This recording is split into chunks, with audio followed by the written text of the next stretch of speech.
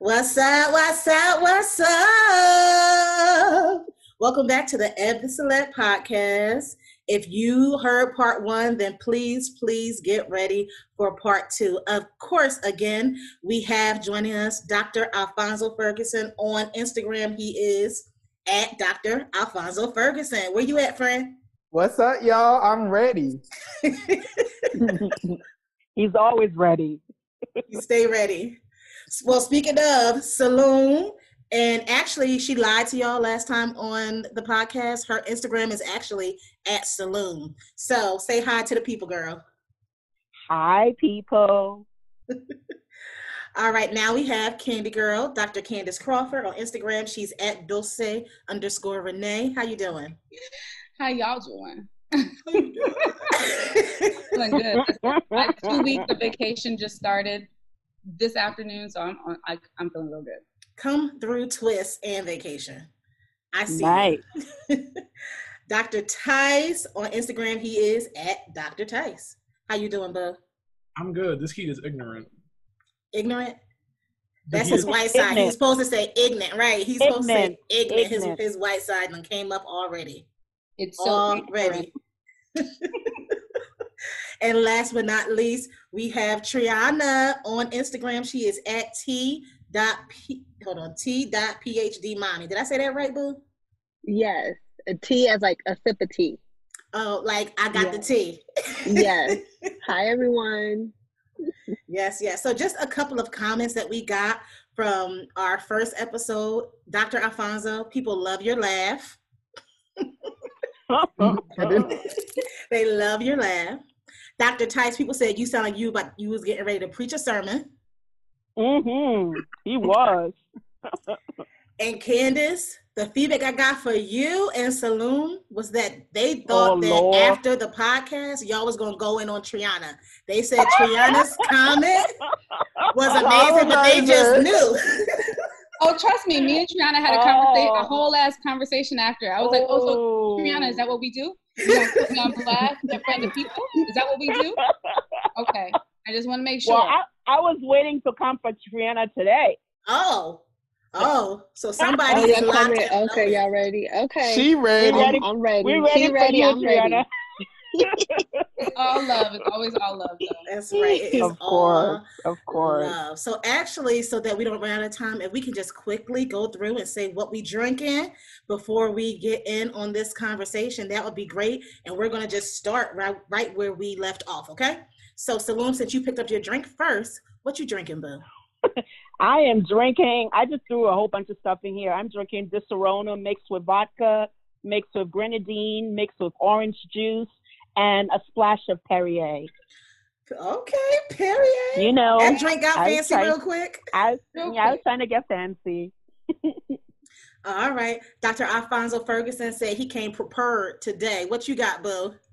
Y'all, I'm so ready. So I'm drinking Jack Daniel's honey with a splash of lemon.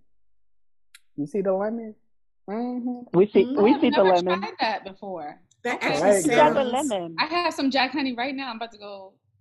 Get it, girl. Well, before you go, Candy Girl, what you drinking? I'm drinking what's called a Bronx Bomber. It is Malibu rum, pineapple juice, and orange juice, and it is delicious. It sounds delicious. I love Malibu rum. Dr. Tyce, what you drinking? I am drinking a Brooklyn Summer Ale because you know I be drinking beer. You be drinking. And Triana, what you drinking? Yes.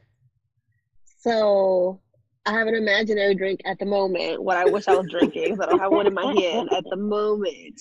But that peach that we had when you visited me, I know you said we can't say brands, but what is that? A brandy? A peach brandy? Yeah, it is brandy. Or is it cognac?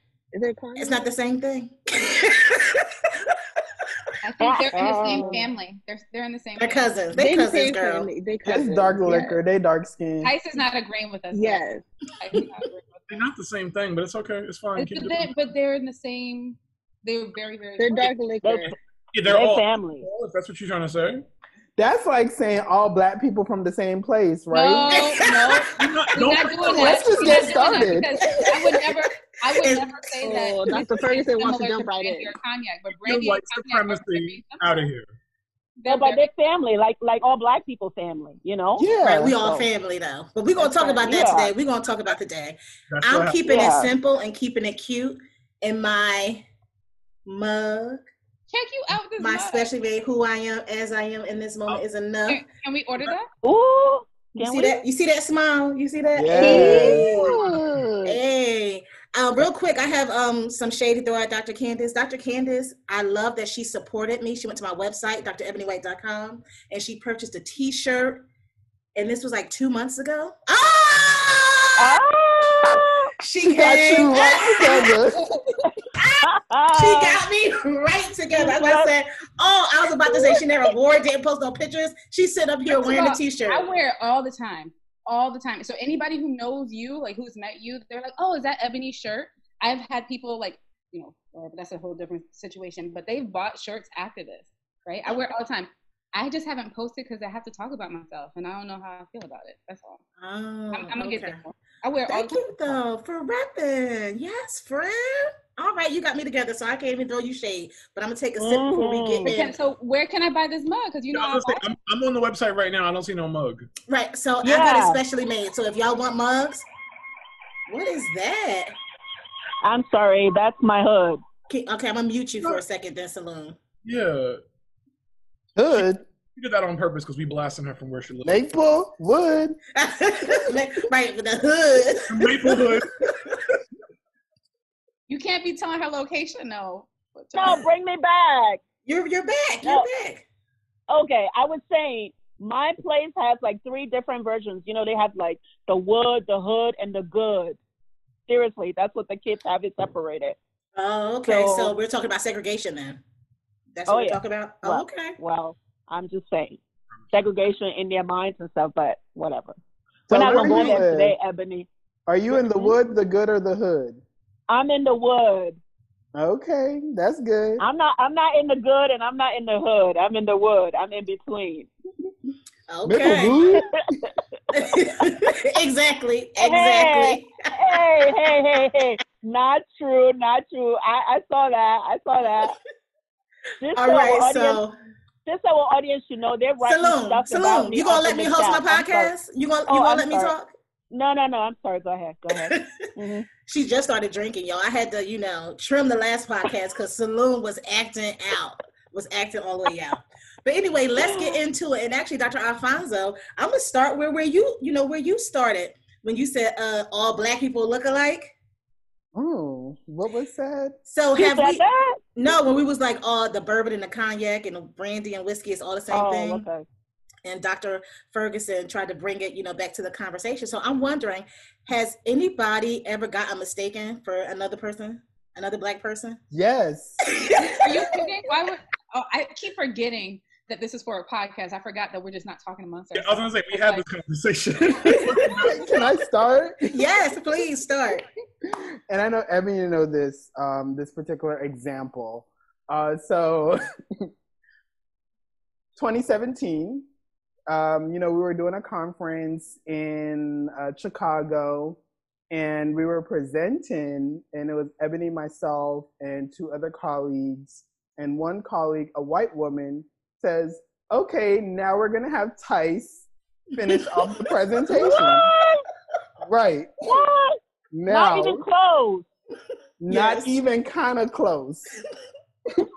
We look like 2 and Tyce wasn't even there. It's like it wasn't Tyce even was like not there.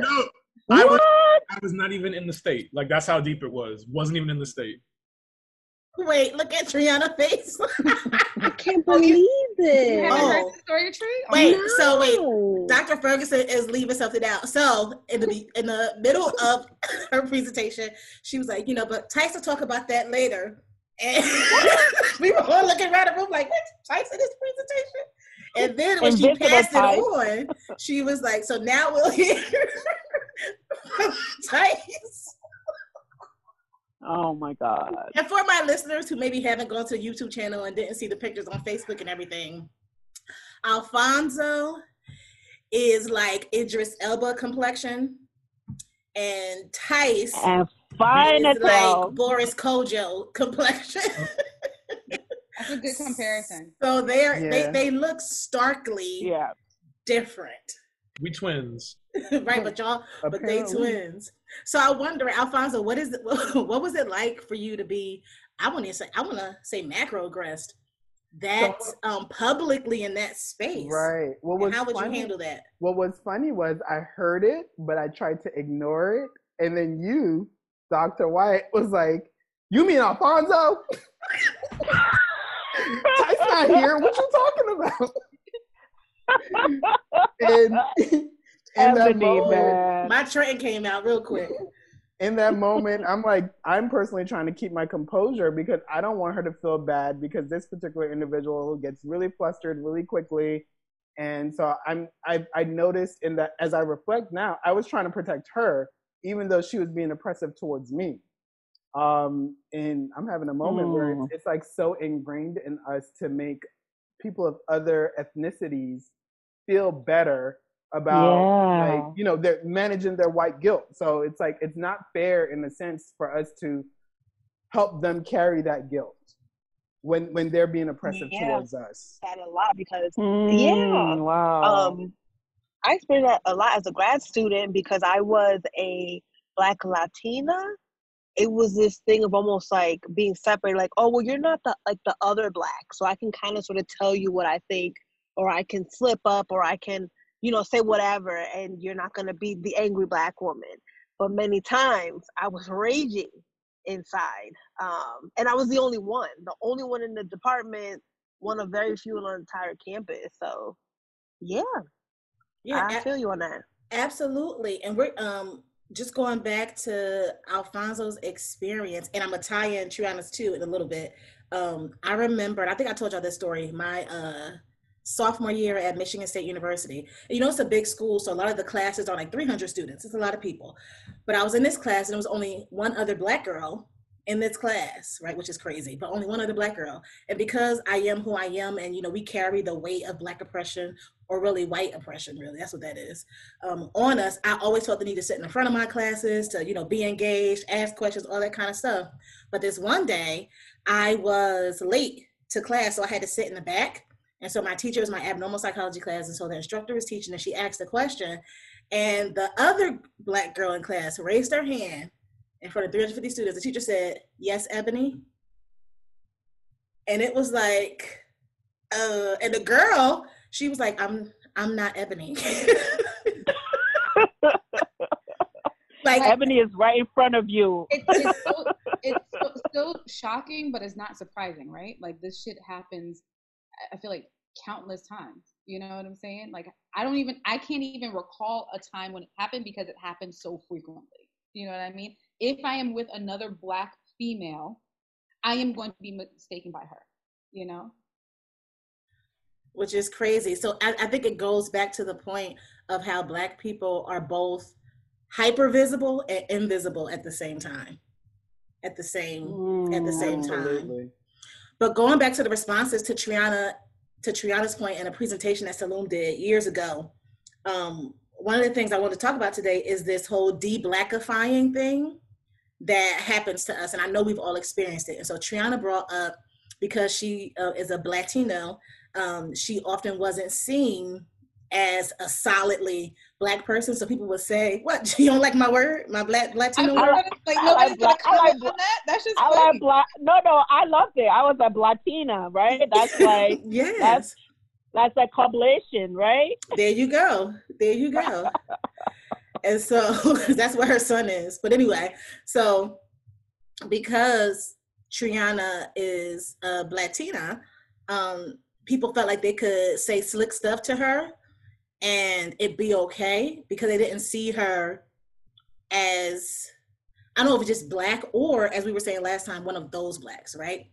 And I know that I've certainly experienced that whole, and I think it's tied to that exceptionalism thing, that people not seeing me as one of those Blacks, so they feel like they could say things to me that they wouldn't say around other people. So I want to know, my question to you all is, How do you make sense of that experience? How do you respond when that's happening? Like all of that. I want to say something because I think this is interesting, and it's actually going to go back to the first time that me and Ebony met. So Triana talked about her experience and me being light skinned. It really informs my experience where I'm often viewed as less threatening, and something that I've done intentionally, and this goes back to when I first met Ebony, is I have learned over time when I walk into a space, I want to communicate who I am and what I'm about. So the example I have here is that, so I knew Candice before we all went to the doctoral program, so she knew me, but I remember the day I met Ebony, pretty much the first words I said to her were like, "What up, sister?" That was it. And that was me communicating to Ebony. And Ebony's reaction was, oh shit, okay. And now but that moment I had to communicate. I didn't want to be confused. I didn't want anyone to confuse who I am or what I'm about or where I stand. So I find ways to communicate that from jump, like immediately. And the sad part is this work, it's extra work that I have to do, that I have to carry around to try to push away or protect from, as Triana was talking about, that slick shit that people will say because they don't know where I stand. I try to it's a buffer in some ways, and I don't have time for it. Like, I don't want to hear it. I don't want to deal with it. So yeah, I think that answers the question. That was great. I kind of want to add something briefly. I don't want to take up too much space, y'all. Take up space, friend. Take up space. Okay, cool. That's all he needed. No, but it made me think of like the first time I encountered Ebony, right? And it was so starkly different because I was like here to work, and I'm like, I'm this Black man, and I think I may have even met with her before I actually went into a classroom. So she was one of the first people I encountered. So my expectations of being a Black person showing up in academia, I needed to be on point. So she's trying to have casual conversations, and I'm like, sis, we gonna code or nah? Like, I'm not here to play. I'm here to work. Rigid AF. I was just like, oh, okay, whatever. He was like, so is it biology is best or not? Like, I was just like, okay. I think I remember you telling me about that experience with Alfonso, and I was like, word? He's like that? Absolutely. I was like, there's this new Black guy in the program. He ain't black. Right, he Black, but he not black. He's not black. Absolutely. Have y'all ever been hit with when I look at you, I don't see color? Or I don't see that you're Black or something to that effect? All the time. All the time? All the time. And I think people think that it's a safe thing to say, right? And it's unfortunate because I think, I can't remember everything we said in the last podcast, but I feel like it's something we did address, where people are like, they're just so afraid to kind of like even mention race, right? So it's like, oh, but I like you. I don't see you. I don't see color. No, you're going to see this Blackness. You're going to see what it means to be Black. You're going to understand the plight of Black folks and then give me the respect that I fucking deserve. Do you know what I mean? So like, that's why I hate that. I hate that. And I talked about it even in my dissertation defense, this idea of, this ideology that we have to kind of ignore each other's races. Absolutely. Yeah. Triana, how is that for referencing articles and shit? Yeah. we came prepared. We can reference Sue et al. 2007. Racial microaggressions. Hello. Colorblindness. Okay. So Triana, I'm wondering, how was that for you when those people at your school would say those comments to you and you were raging on the inside? What was that experience like, and what was your behavior? What was your response to it? Well, my face. It's hard for me to hide my face. And so I guess they probably saw my face, but they dismissed it anyways. The one time I did speak up was during like a group class, and we were talking about our experience here, as grad students or something like that. And I think it was just one man in the classroom, and the topic of the conversation was like, oh, how does it feel like being the only man, in the program or in our classroom, blah, blah, blah. Talk, okay, cool. Then they wanted to move on to another topic, and I was like, well, I'm like the only Black person, actually the only person of color out of our group, out of the classroom. And so that's new to me. That's a new experience. And they all were like, oh, really? Oh, we don't even really like, we didn't even see color. We didn't even know that was a thing for you. Oh, wow. And I was like, yeah, it's very much strange for me to be the only person of color here. And it's new. And they're like, oh, yeah, they might have even said I don't see color. Maybe not. But it was just like, that didn't even cross my mind. So anyways, about being the only guy in the class, blah, blah, blah, blah. And I was like, oh, okay, never mind. Sorry, I spoke up. Like, yeah, so that was my experience. They were too uncomfortable that even when I did speak up and I thought I spoke up gently or to be open and bring that discussion up front so we can talk about it, shut it all the way down very quickly. Because the fear of like, well, I'm not racist. I don't see color. I'm not racist. So let's not talk about this. Let's move on to something else. Right, so let me be racist as a MFer and shut you all the way down. And it's so interesting. Yeah. The presentation, Sailume, I was talking about you did before was, I think it was called I'm Not Babysitting Your Racism or something like that. You would have to remind me of the title. But like just thinking about the things we do, to Alfonso's point, to take care of whiteness, when they are the ones that are offending us, or the things that we have to do, the processes that we have to go through when we're being microaggressed, macroaggressed, just to be in that space. And what that meant for me during those times. And now in 2020, with Black Lives Matter, this movement really gaining more and more traction and being very poignant at this time, I find myself in that space of not wanting to babysit racism. And I find myself showing up more fully as myself, even in spaces where before I might have muted some things about my personality because I needed them to hear me and hear past their perceptions of what they see. Yeah, no, I mean, I was thinking back to that presentation that was done like so many years ago, right? And we're still talking about it today. But it's where you just kind of like, well, Alfonso talked about that. You just ignore all of yourself, all of the things like you're dying and raging inside, but you've been so ingrained to take care of this person that you forget about everything that's happening to you, and you're trying to make them feel better. Whether it is, I mean, I get microaggressed with my name all the time. I'll say my name, and then somebody will say, no, it's not this, it's this, and I'll say Sailume, and they'll be like, you mean Sailume? No, not Sailume. I said Sailume, and then going back and forth, all of these things. So, but not wanting to rage at them, and because you want to take care of them, or they'll say something and then start crying, right? Which Ebony, we've experienced. And then of course, the caretaker in me wants to go and take care of that person. Oh, it's okay. Don't worry about it. When really you should be saying, well, actually, yeah, maybe you should think about what you said and not do it next time. So we've been so conditioned to take care of whiteness, right? To be protective of them, and this idea of white fragility, and we can't let them, suffer, or we can't let them feel uncomfortable. And so it's okay for us to be uncomfortable. There's just so much to say to that. So I'm like you, Ebony. I've gotten to the place right now where I'm not going to babysit that. It's like, if you say that and I find it makes me feel uncomfortable, I will say that to you. And then we can work it out. I'm also relational. So I'm okay with us having these conversations and sorting it out and finding connections if we can or not. But it'll be out there and we'll talk about it. Can we talk about right quick? I just had a memory, maybe triggered, but I think about how manipulation can play a role in this white fragility. And I'm thinking about that example where our colleague kind of called me Tyce, and afterwards, not kind of, she told you was a whole different person. Call me Tyce. Yes, twice. Yes, she meant it.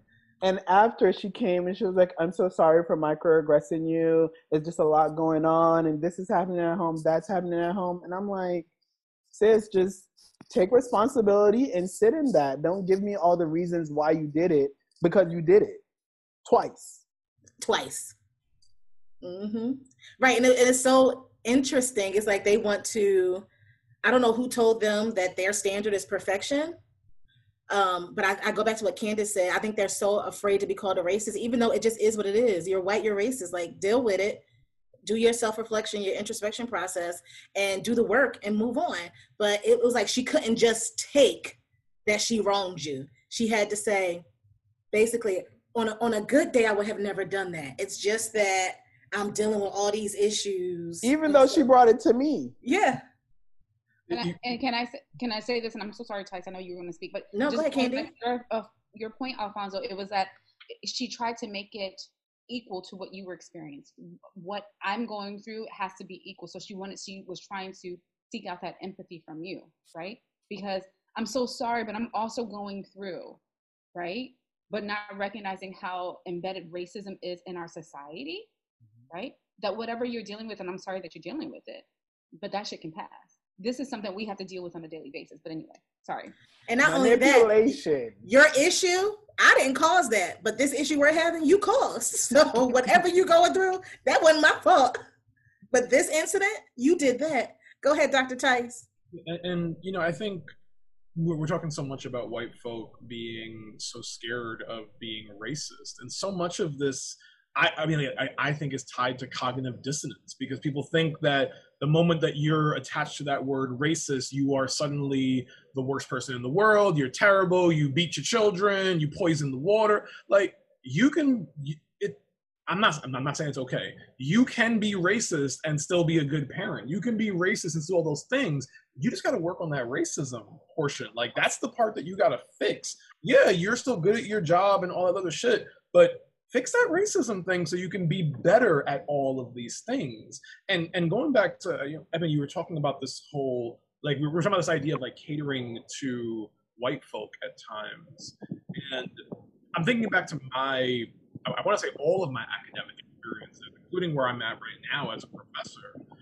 I think so much of it is this underlying understanding of how power works. I remember in my doctoral program and in my master's program too, I was terrified that if I said something a little too black, that I would get in trouble because some person would get their feelings hurt and they would point their finger at me and I would be out the program. And I learned that somewhere, even though I didn't explicitly learn that like happening to me. Maybe I did, I don't remember it, but I learned that through history, through life, through peers, like I learned that I could get in trouble for things even if I'm right.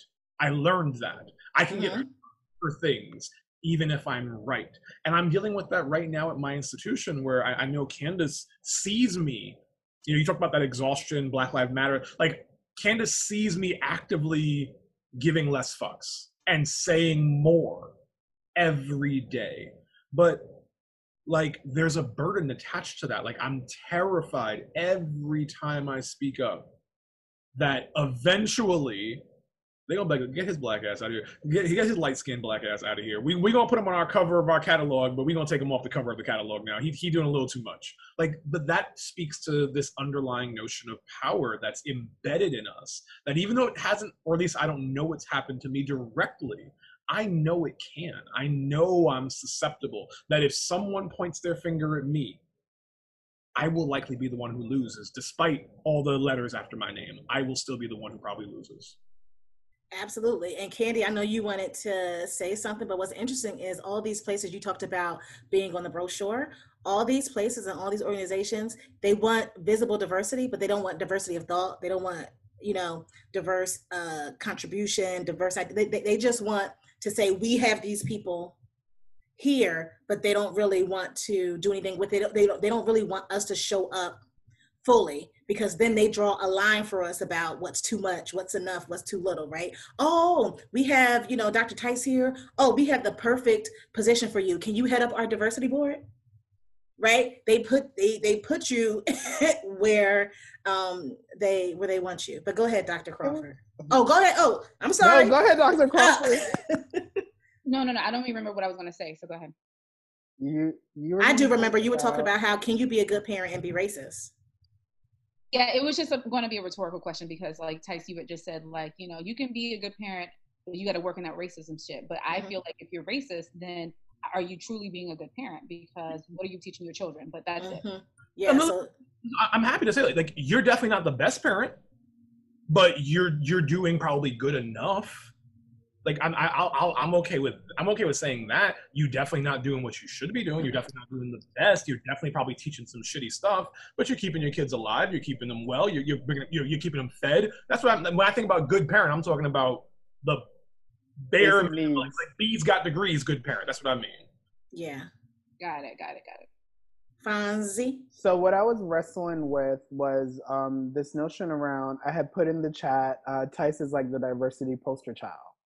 And, you know, he's like on several universities' page and like, you know, they're showing that they have diversity with 3 universities. I'm sorry, Dr. Nadrich, 3. It's 3, not several. It's more than a couple. Right? Thank you so much, future Dr. Triana. Yes.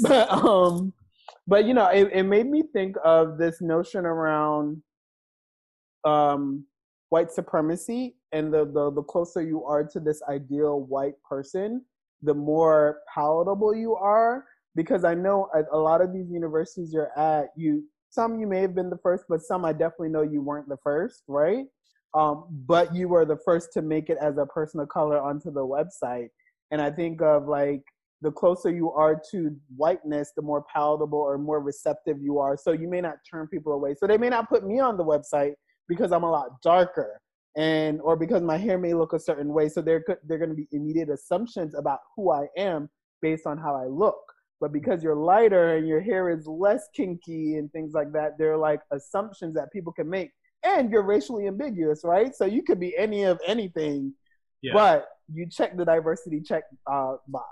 Yeah, no, you're 100% right. Like, I think it's both. You're right. Like, I'm guaranteed less threatening. Like, without a doubt, I'm guaranteed more palatable. But Sailume put it in the chat. I'm sorry, Sailume, is that how you pronounce it, Sailume? Or Sailume? I was about to say, damn, you fucked up her name after she just talked about this. Sailume. But Sailume wrote it in the chat that checking the boxes, right? Like especially when my hair was out before the locks and my hair was curly, like I can pass for Middle Eastern, I can pass for Latinx, I can literally like folks can look at me, and if they are diverse, they can see me, they can see themselves in me. And I get very annoyed when people don't own up to that shit, you know, like at least, like, if you're gonna use my face, all right, fine, whatever. Like, I'm not happy about it. At least be like, don't pretend like you're not using it because you know why you're using it. But I mean, the reality is it's based in racism, so they're not gonna be like, yeah, I'm a racist. What's up? You like the picture or not? Right. And this is why I actually love that Tyce has locks. I fucking love it. Like, he's just like, no, this is who I am, and I'm gonna wear locks, and you know, I'm gonna be who I am. And like, he literally, and I really love working with Tyce, because when there are issues of diversity or lack thereof, I appreciate how Tyce definitely uses his voice, you know, as a Black male, you know, in these spaces, because he's like, listen, I am who I am, and I'm gonna wear these locks, and I'm gonna do this, and I'm gonna say this, you know. So I love it. Yeah, absolutely. And can we can continue in this conversation, but I also want to throw something else in there that I feel like we talked about very gently, but we didn't really dive into, but colorism. And I think, yes, we ready for it. We ready for it. I think it's important that we address, Sailume, I can't hear you. She must have muted herself. Sailume, are you there?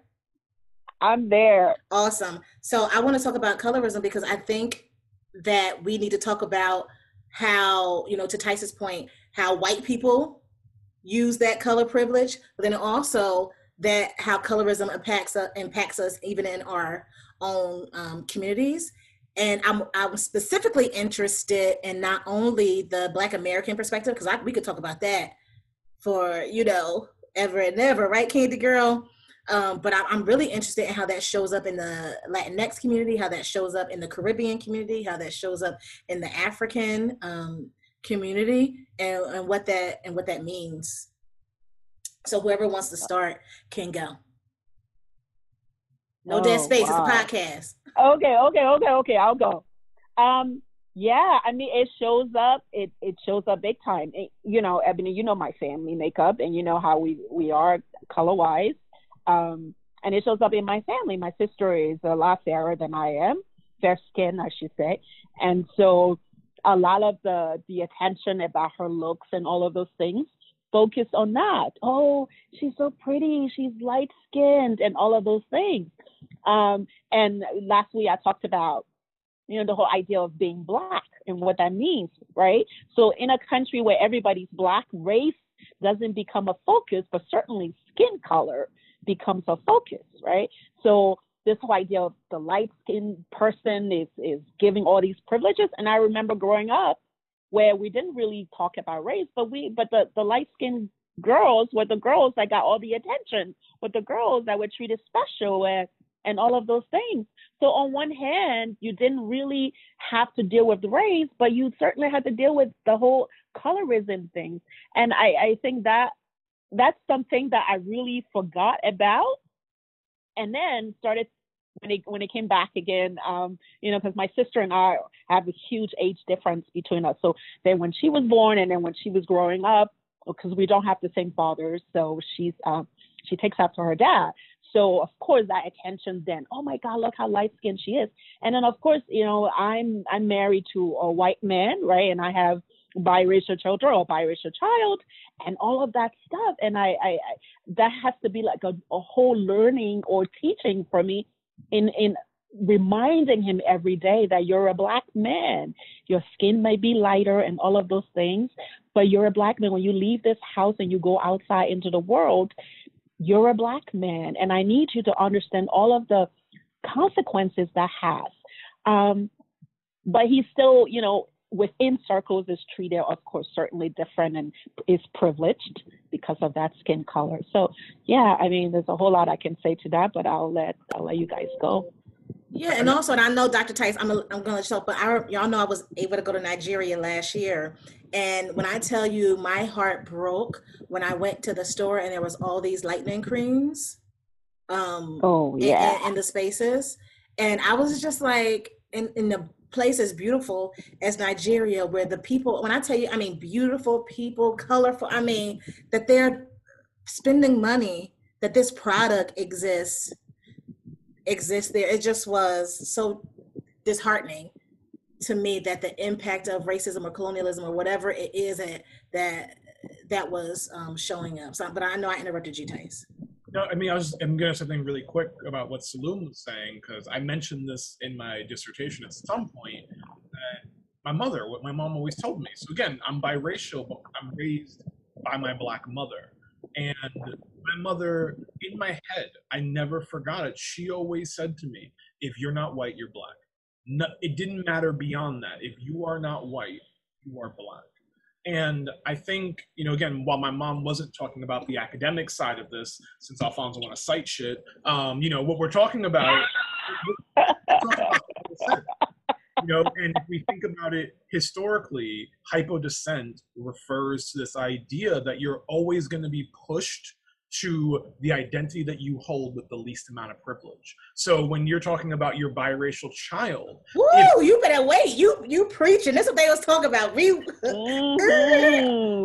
it back. You gotta say it again for the people in the back. Like, come on. Mm-hmm. So the term, what we're talking about is hypodescent. And I'll even talk about how this manifested legally. But we're talking about this idea that you're always, as a person, you're always going to be pushed to the identity that you hold with the least amount of privilege. That's the one that's going to get salience, priority, emphasis, all of that. And when I say hypodescent, I'm talking about race, we could also talk about how this overlaps in other identities as well, that least privileged identity is the one that's going to be stuck to you. And if we think about this, we're talking about biracial children, right? So I'm never coded as white.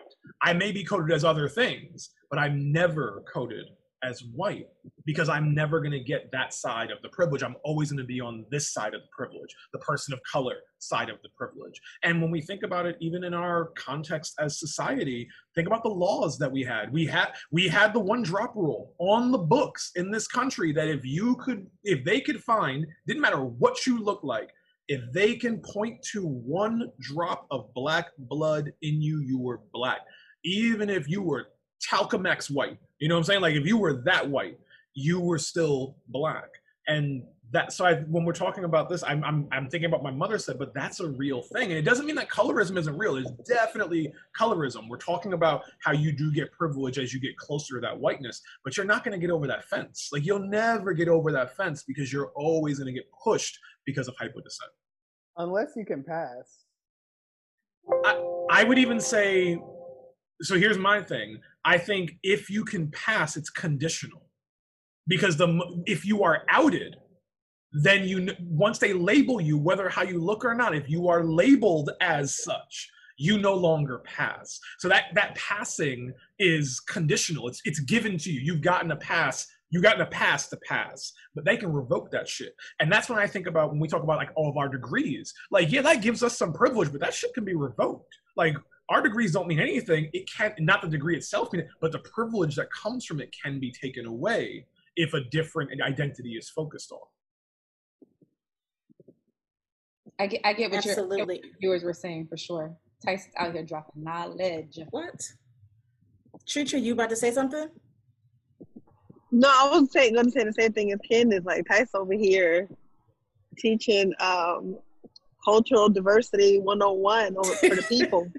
No, but I'm glad if you can add here. I was recently at Triana's house and she has this picture up of her and her husband. And I said to her, of course in jest, but I said, if I met you like that, me and you wouldn't have been friends. And that led to a conversation about how she was treated by people of color, by Black people, based off of how she looked and what that meant. So can you talk about that a little bit?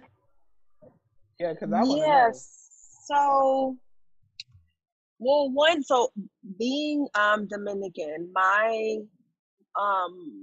many sides of my family were different shades, and in being Dominican, being Latinx, like, it's very ethnic focused. So when people are described or distinguished by their color, it's literal terms for color that we have. So trigueña, morena, negra, jabao, like, those are terms of like a spectrum of gradient of color.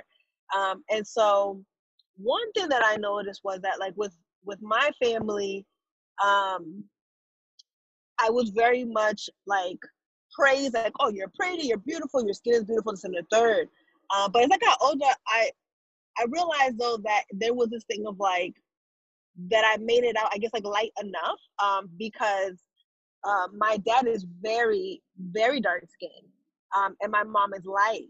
And I'm wondering how my experience would have been or how my family would have treated me if I came out darker complexion. Then as I like went to like college and things like that, I had jobs and all that. It was always this thing of having my complexion right. So depending who you ask, like, I'm brown skin, I'm light skin. But the brown skin girl, the pretty girl, the thin girl, or she thinks she's too cute, or she thinks, and so I was always just a really shy, quiet nerd who eventually learned how to dress and show off her curves. But I had some not so great experiences, I think, with other women, other Black women, having those assumptions of me. I was challenged at one time. I remember I was presenting with two colleagues, white colleagues, at I think it was school counseling conference or something like that, or paper we did for a class. And this she was African, but I'm just not sure what country she was from. Woman was coming at my neck like, well, the other two presenters talked about something positive. You got, all you said was negative. You got anything positive to say? And I was like, do you want me to go back a couple slides, because I did talk about resiliency factors of X, Y, and Z. I'm not sure what. No, I'm just saying, like, everything is just negative. And I was like, wait a minute, now she's just coming for me. Like, there's nothing that is valid in her argument. There's something about me that she does not like. Cool, whatever. But yeah, so it was always assumptions there from other people. And then for women, it was that, right? Oh, she thinks she's too cute, she's conceited. For men, it was, I was an object. I was exotic, I was fetishized, harassed, because of, I mean, we could talk about it, hip-hop, music, Hollywood, all that stuff. Triana, I'm gonna interrupt you because you're going in and out. I'm going to interrupt you because you're going in and out. And so when you get clearer, I'm going to bring you back into the conversation. But I just want to add to that. Like, when I was school, and I don't know if Candy had this experience too, the popular girls were the light-skinned girls or the girls who had longer hair. If they wanted to insult you, they would say, go sit down somewhere with your black ass, or they would insult you based off of the darkness of your skin. And also the dark-skinned girls were seen as more masculine, like tougher, or they'll beat you up. Right, like they'll beat you up. Exactly, stuff like that. Whereas the light-skinned girls were seen as precious or fragile, dainty, and things of that nature. And I remember that, and it's so interesting, and this is just me being real and being who I am, and y'all can correct me and come for me all you want to, but I remember being classmates or peers with some light-skinned people who, like, for real, and I know beauty is subjective, but like, in my opinion, did not think that they were attractive, but because they were light-skinned, they were seen as attractive. Whereas I've also been, and I also know some attractive light-skinned girls, but I know some like beautiful dark-skinned chocolate sisters who people wouldn't look twice at. And I'm like, and I remember just being so confused by that. I remember I went to college with this girl, and she wouldn't mind me talking about this. Her name is Naima, and she is chocolate. But when I tell you, this girl is beautiful, and she has kind of this just really gentle or slight arch in her back. And she said it comes from her like just doing like this, and because because of her confidence and self-esteem, because of how she would be with her cousins who were lighter than her, and they'll always be like, oh, she's so pretty, right? And she would be standing right there and nobody would say anything to her. And I'm thinking about just the damage that we do in our own communities. Even if, I don't know if y'all heard this, I remember hearing parents telling their kids, don't be outside too long, you're gonna get dark. You're gonna get too, like, what is, that about? And I think it's important that we address that within our own community. Immediately what I thought worked of, with sorry. No, I'll be quick. Immediately what I thought of with the sit down with your black ass is like how parents do that as well. And how it's not only happening in schools, it's so ingrained in our community to equate the darker you are, the less desirable you are. Go ahead, Tree. I went through a dead zone. What I was saying before is like, it was preconceived assumptions that women have made of me, like being light skinned, brown skinned, whatever girl. But with men, it was like, now I was fetishized, I was an object, I was looked at as a sexual object. But in terms of what you're saying now, I've worked with a lot of like teenagers, young children, college freshmen, and I've heard that let me get out the sun, like, oh, where the shade at? Like, I didn't be, and I'd be like, why, what's wrong? Well, I'm not trying to get darker. I'm like, what's wrong with getting darker? Do you know how many of them didn't have an explanation? So it was an internalized messaging, like a record that they would hear over and over again from family, from parents, and they'd be like, no, like, I'm like, because what does that mean? Because when I get darker, my skin is glowing, and I pretend like I just came from a summer vacation in the Caribbean or something. I love getting a tan. So what does it mean for you to get darker? And they really would pause and had to think about, like, well, why do I say that? But there's a certain kind of privilege. I'm sorry, can y'all hear me? Yeah, we can hear you. You and Candice are talking at the same time. So you want Sailume to go and then okay. You, Candice? Yeah, okay, go ahead, Sailume.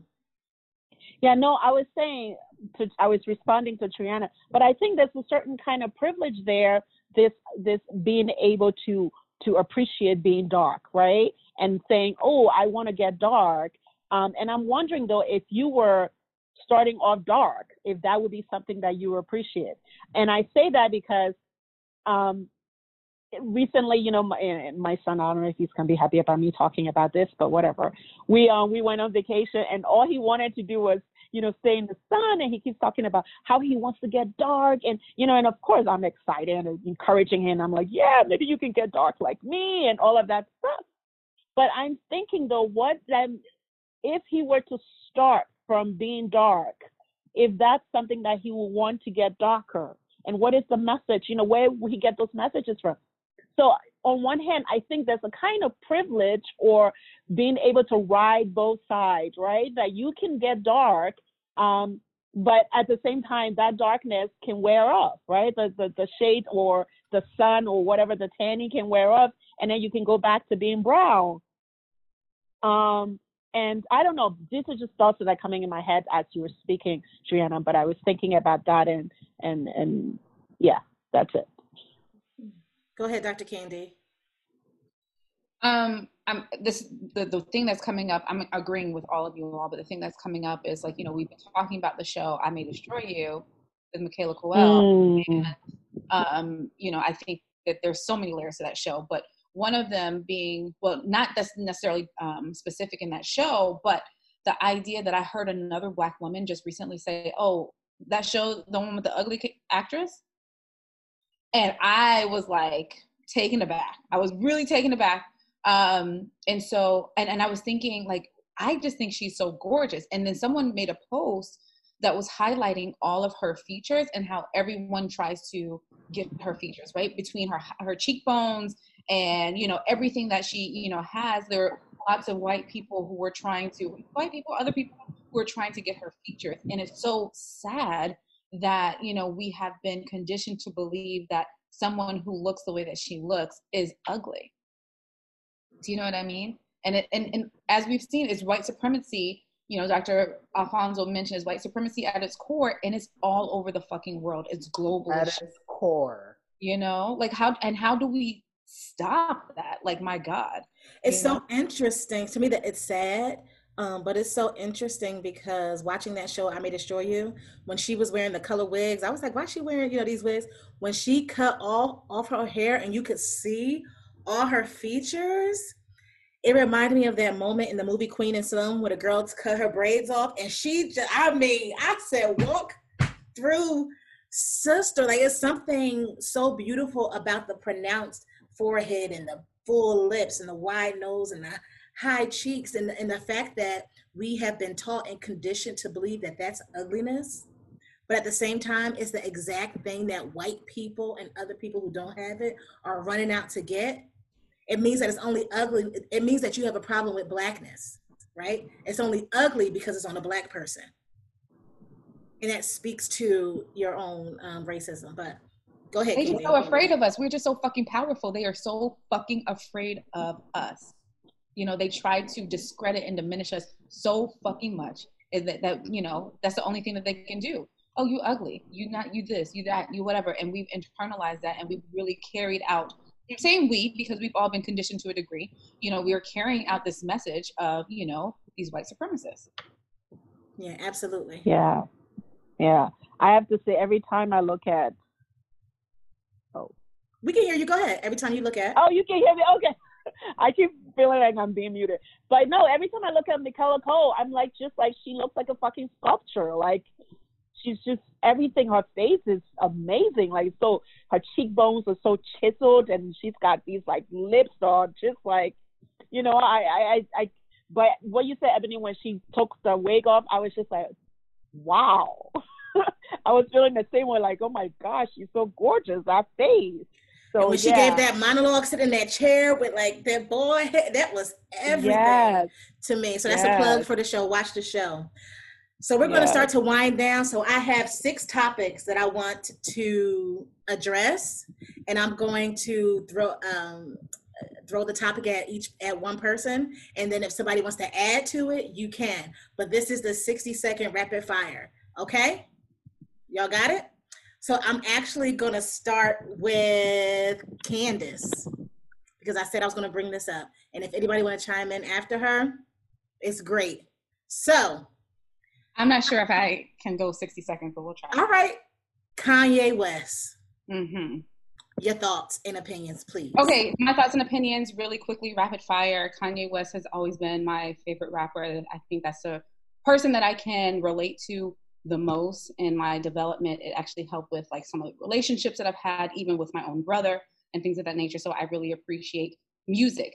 I also appreciate his ability to not be so conforming. I do miss, just like everybody has always said, I do miss the old Kanye, right? I do believe that there are certain things that he says that can be misconstrued. And also, I believe that there are things that are so damaging that he says. And so what happens is the things that he says that could be positive and probably received differently is mixed in with the things that can also be damaging. And so people take that and they run with it. I don't believe that he is in a good mental space. And I believe that, there's a lot of judgment and things that are happening. I know that one thing that Dr. Ebb said to me when we were talking, she was saying if it was another person, they would be, scrutinized even more. And I think she thinks that I'm giving him a lot more grace. And I probably am, considering how deep my love for him runs, but I will not sit here and disregard some of the things that he said as though they were all truthful. So that's my thought. Yeah, I feel like because of who he is and his celebrity and him being a hip hop celebrity and him being a Black man, that he has gotten away, and I hope y'all can't hear this man mowing my lawn, but that he has gotten away with things that namely Black women would never have gotten away with, right? So first of all, he married into this family, right? After writing a song about, and when he get on, right? Okay. Not only that, he went and he talked about how slavery was a choice, right? And that died down. Then he went on to say Harriet Tubman ain't free nobody, right? And I just feel like, not that things get blamed on us, because I don't want to create too much controversy, but what I will say is that I feel like people just give him more grace than they would anybody else. Or if Meg Thee Stallion said something like that, or if anybody else, regardless of the issues that they were contending with or having, that they would respond to him very differently than people are responding to Kanye. That it would be okay, it would be cancel culture. We're not buying his shoes, we're not listening to, all that kind of Absolutely. stuff. Absolutely. And I believe it's definitely separated. I believe that it's there. And I believe that a lot of people have canceled Kanye, and, rightfully so. But if anybody ever wants to have this discussion, and I'm happy to continue to carry this on outside of the 60 seconds. So. Go ahead, Sailume. No, I canceled him. I don't, from the time he said that nonsense about slavery. Sailume, I can't hear you clearly. I don't know if it's because you're leaning on your microphone, but we can't hear you clearly. Can you hear me better now? Yes. Okay. No, I was just responding to what Candice said, and I was just like, well, I've been canceled Kanye. And the funny thing is my son loves him, and so we have those back and forth. But when he said the latest stuff about Harriet Tubman not free anybody, I was just like, he's either on something or he doesn't know his history. So, and either way, I don't even want to touch that. So, yeah. But Candice, we can definitely talk about it. I'm willing to dissect it. And I think that that's what you're saying, not Grace. Ebony, is that perhaps I give him too much grace? That's not what I was going. That's not where I was going. Don't even give me that look. I see how you added in there. Okay, I see what you was doing. All right, we good now. But the difference is I'm willing to dissect it. If it was other people who said that, of course, I think I'd be like, fuck that. You know what I'm saying? But I think because I have this connection, I'm like, let's think about this contextually. Let's think about what bipolar really means. Like, all these different things. So I have often said I've been that lone soldier who has kind of said like, but I want to talk about this some more instead of just canceling him completely. Yeah. Did Tyce or Alfonso want to? Y'all saw y'all lean in. No, you don't want to add. All right. So, Alfonso.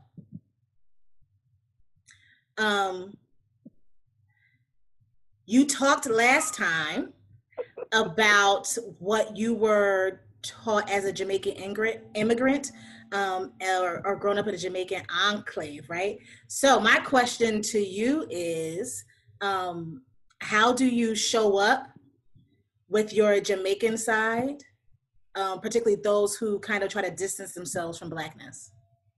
60 seconds. Let's do it. Okay, so first of all, I think I've been reconciling with this idea around superiority complex, right? And I think what's been important for me is to show up not only authentically as a Caribbean person, as a Jamaican, but also authentically as a Black man.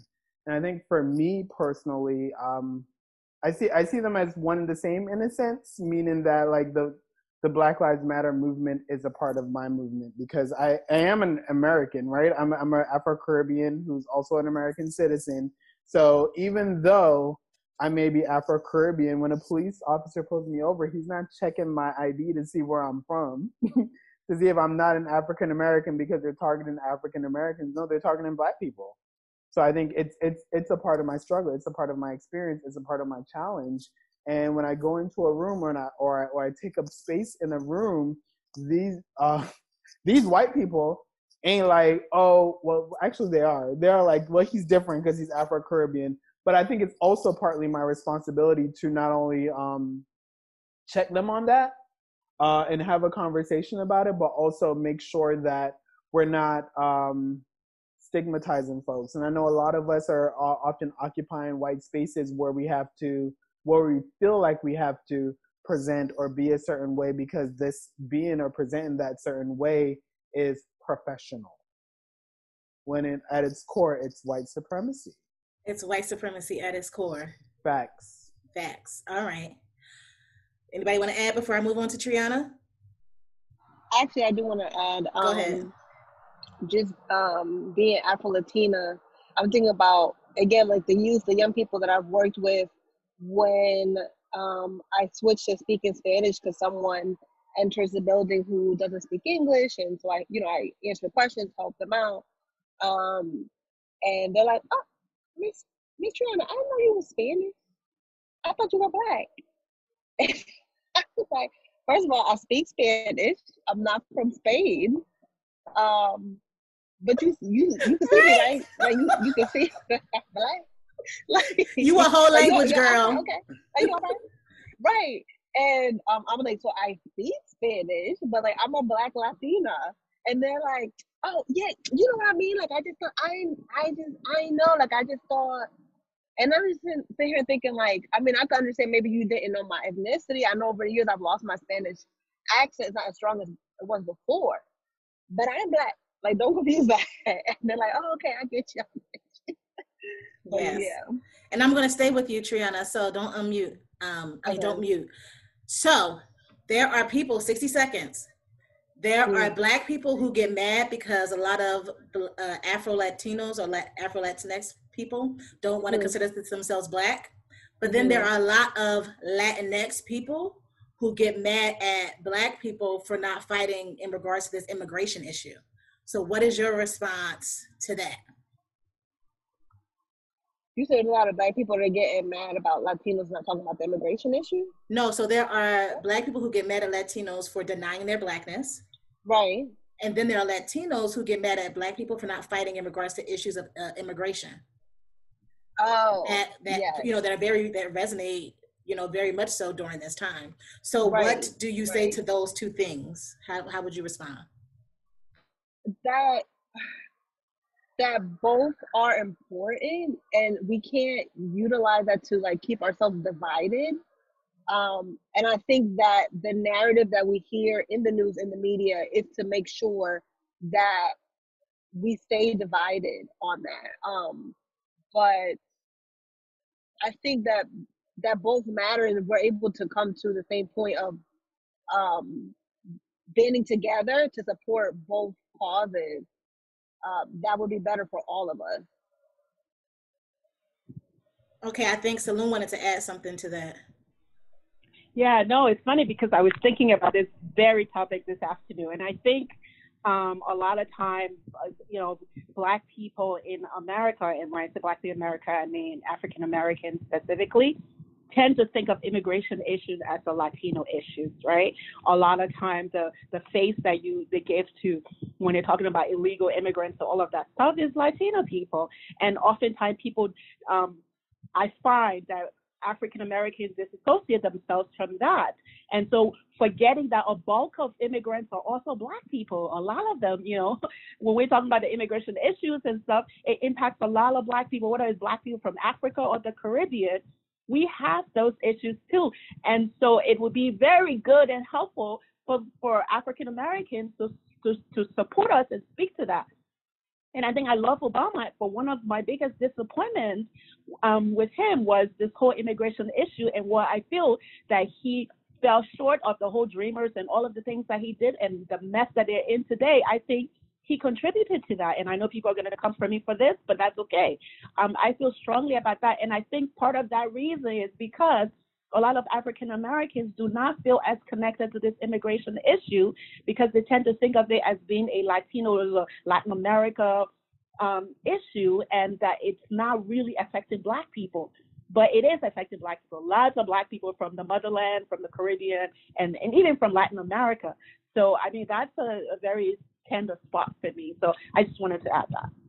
And also, listeners, you don't have to come for her too hard because she is wearing a Barack Obama shirt. So, you know, Yes, she I is am. standing for him.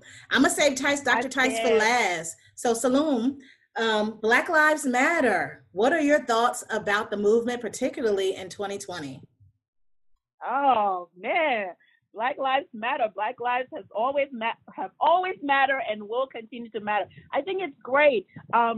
I have some of the things that I have about this is also just the gender piece, and it's completely not what we're talking about. But this whole idea that we've been talking about Black Lives Matter, but it's been centering on Black men, right? And when we think about it, the women or the people who were the promoters of Black Lives Matter or the creators of Black Lives Matter, the movement, were Black women. But yet somehow Black women's issues have become sort of peripheral to the idea of this whole movement. And so, yes, Black Lives Matter. Black lives have always mattered. Black lives will continue to matter. But we need to also elevate Black women's lives and make it matter as well. So that's my 2 cents. And that's why I said Breonna Taylor's murderers. Thank you. Yes, please arrest the murderers of Breonna Taylor. Yes, exactly. And that's why I'm saving Dr. Tyce for last, because my 60-second rapid fire question for you, Dr. Tyce, is, a lot of Black women often feel the least supported, oftentimes, from Black men. And so what is your response to that, your take on that, your stance? And what's interesting is that I think my stance here is actually going to be a bit of a reply that I had when you were asking about the immigration, about Black folk or American Black folk and immigration issues and not standing there. I think people have a problem with viewing these issues that are surrounding justice and social justice and equity as individual identity problems. And until we realize that when you are fighting for gender equity, racial equity, all these things, these are all the same problem. And if we don't view them as combating power, privilege, discrimination, oppression, until we view it as combating the entire thing, we're not doing it right. And that's why I think when we talk about, you posed the example earlier about this separation between African Americans and whether they fight for the immigration issues, that there's this dissonance there, that there's a disconnect, that they don't think it's the same issue. The issue is white supremacy. That's the issue. And the same thing goes what you're talking about right now is about women. Like, we are separating these issues and we need to stop separating them. They are the same problem. They are rooted, and I'm not saying they affect people the same way, but they are rooted in the same system. They're rooted in a system that only advantages certain folks. That's the same system. So I think we have to shift the way that we understand the problem, and that's when we'll hopefully, where all of these things will come together, and we'll realize that when you're fighting for one, you're fighting for all of them, and that means you should show up to fight for all of them. And I'm gonna push you some more though, right? Because I feel like that was a real great, political response, and you dropped some knowledge and everything. But more specifically, right? Sailume is right in the chat. More specifically, and I'll even make it personal. There has been many instances where Black men have let me down, where Black men have let Black women down, right? Like when I'm walking down the street and somebody may say something to me, or Triana talks about this oftentimes. If a guy be like, "Hey, shorty, hey, cutie," whatever, and you're like, "No, thank you," and they be like, "You fat, ugly bitch," and it be a bunch of men around, and they don't say anything, right? Or you're in a meeting, and it's you and maybe another Black man, and someone say something real offhand to you, and the Black man doesn't have your back, right? Or Black men saying things like they don't date Black women, all of these things, or how Black women will fight, will kill themselves to support Black men, and don't get that reciprocity, right? Like in these Black Lives Matter movements, right? Or, Triana, and I don't want to, say too much about her, but she had a very specific incident that happened to her at a club or a bar, whatever it was, and no one did anything to protect. I was about to talk about that. Oh, Yeah. go ahead. So someone wanted to dance with me, and I politely said no, no, thank you, whatever. And then he proceeded to yoke me up and choke me and pin me up against the bar in front of everyone in the room. And I had to push him off of me. And my girlfriends that were there with me were just frozen in shock. And he had some friends there with him. And apologized, and nothing. And so I was obviously upset, and we were like, maybe we should go. When I went to leave, he again had reached out and grabbed my wrist, so I pulled me back. And again, at that point, I was just like, oh, we fighting. We're just gonna fight. Because no one was coming to support me, to check him, to escort him out, nothing. But yeah, that's what I thought about when you were talking, Ebony. Right, what you say to that? That's what I'm talking about. There's no excusing that. It's a damn shame, and folks need to come correct. And I while this may not be sufficient, I am tempted to go old school and quote Tupac right now, if that's okay, because I do. At least if I can do this right. Hold on, Ebony, you might have to help me out. I'm going from memory here, so hold on. Because we got our name from a woman and our game from a woman. Mm-hmm. I want we take from our women. Why do we rape our women? Do we hate our women? I think it's time to kill for our women, time to heal our women, be real for our women. Mm-hmm. I think that's where I stand. That's the best I can say. Yeah. I see no amen. Yeah, Candy, you're about to say something? And I saw a lot of facial reactions when Triana was telling her story, but this is real life. This happens. I think we tend to, because I'm just saying this because, like, is that person who did what they did to Triana, which was fucked up, and if I was there, we would have been fighting, right? Because, especially if Ebony was there, like, we get liquor in us, we ready to fight, okay? Fuck a PhD, ready to fight. So I just feel like, is that man willing to hear and to listen to what you have to say? Because I do believe that there are some men who are, willing to kind of hear what you're saying, Tyce, but then there are going to be men like who did what they did to Triana, who's going to be like, man, fuck that shit,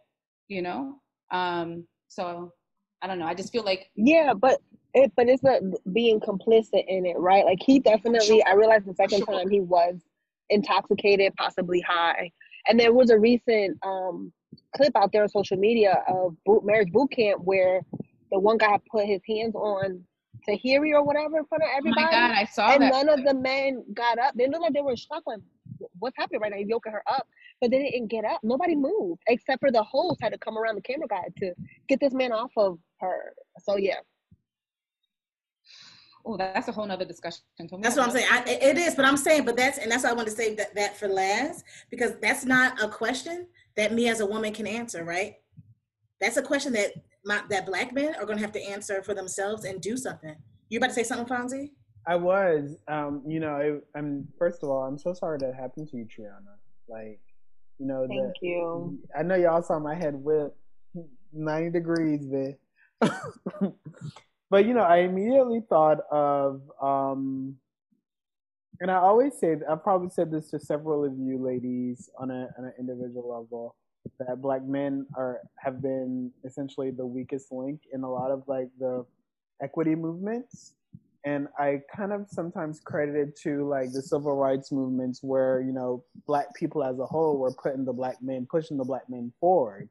And, if you're subscribing to a religious identity, Christians in general, there's like this hierarchy this gender hierarchy within the Black community. So there's like this pedestal that Black men are put on, or concessions that are made for Black men because, and I'm immediately thinking of, like, sexual abuse or abuse within the Black family. There's all these different ways in which we protect Black men, because we recognize, like, how systemic racism works, and we want to make sure that they don't end up in jail because they'll be so mistreated by the white man that it's, to some extent, sometimes we take away like the responsibility of a black man to be a decent human being.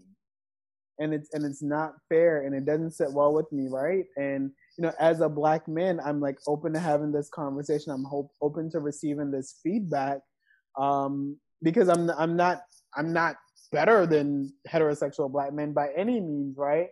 But I think the challenge in a situation like that, I think of like, how do we like forward this conversation of holding black heterosexual men accountable for their actions? Right? It's sad and it's tough and it's challenging. And as a queer black man, I think of, in that situation, what would I have done differently? I mean, I would have stepped up, but I also would have been fearing for my life. Not because I can't fight or anything, because Dr. Fonz gets crazy. Let's go. But the challenge is, when you're dealing with this, I have this vision of this heterosexual black man that Triana described, right? When you're dealing with that, there's like a lot of isms that are internalized. There's the patriarchy, there's the homophobia, there's all these things that Triana and I would both be fighting against to get him up off of her. Lots of thoughts. Mm-hmm. Yeah.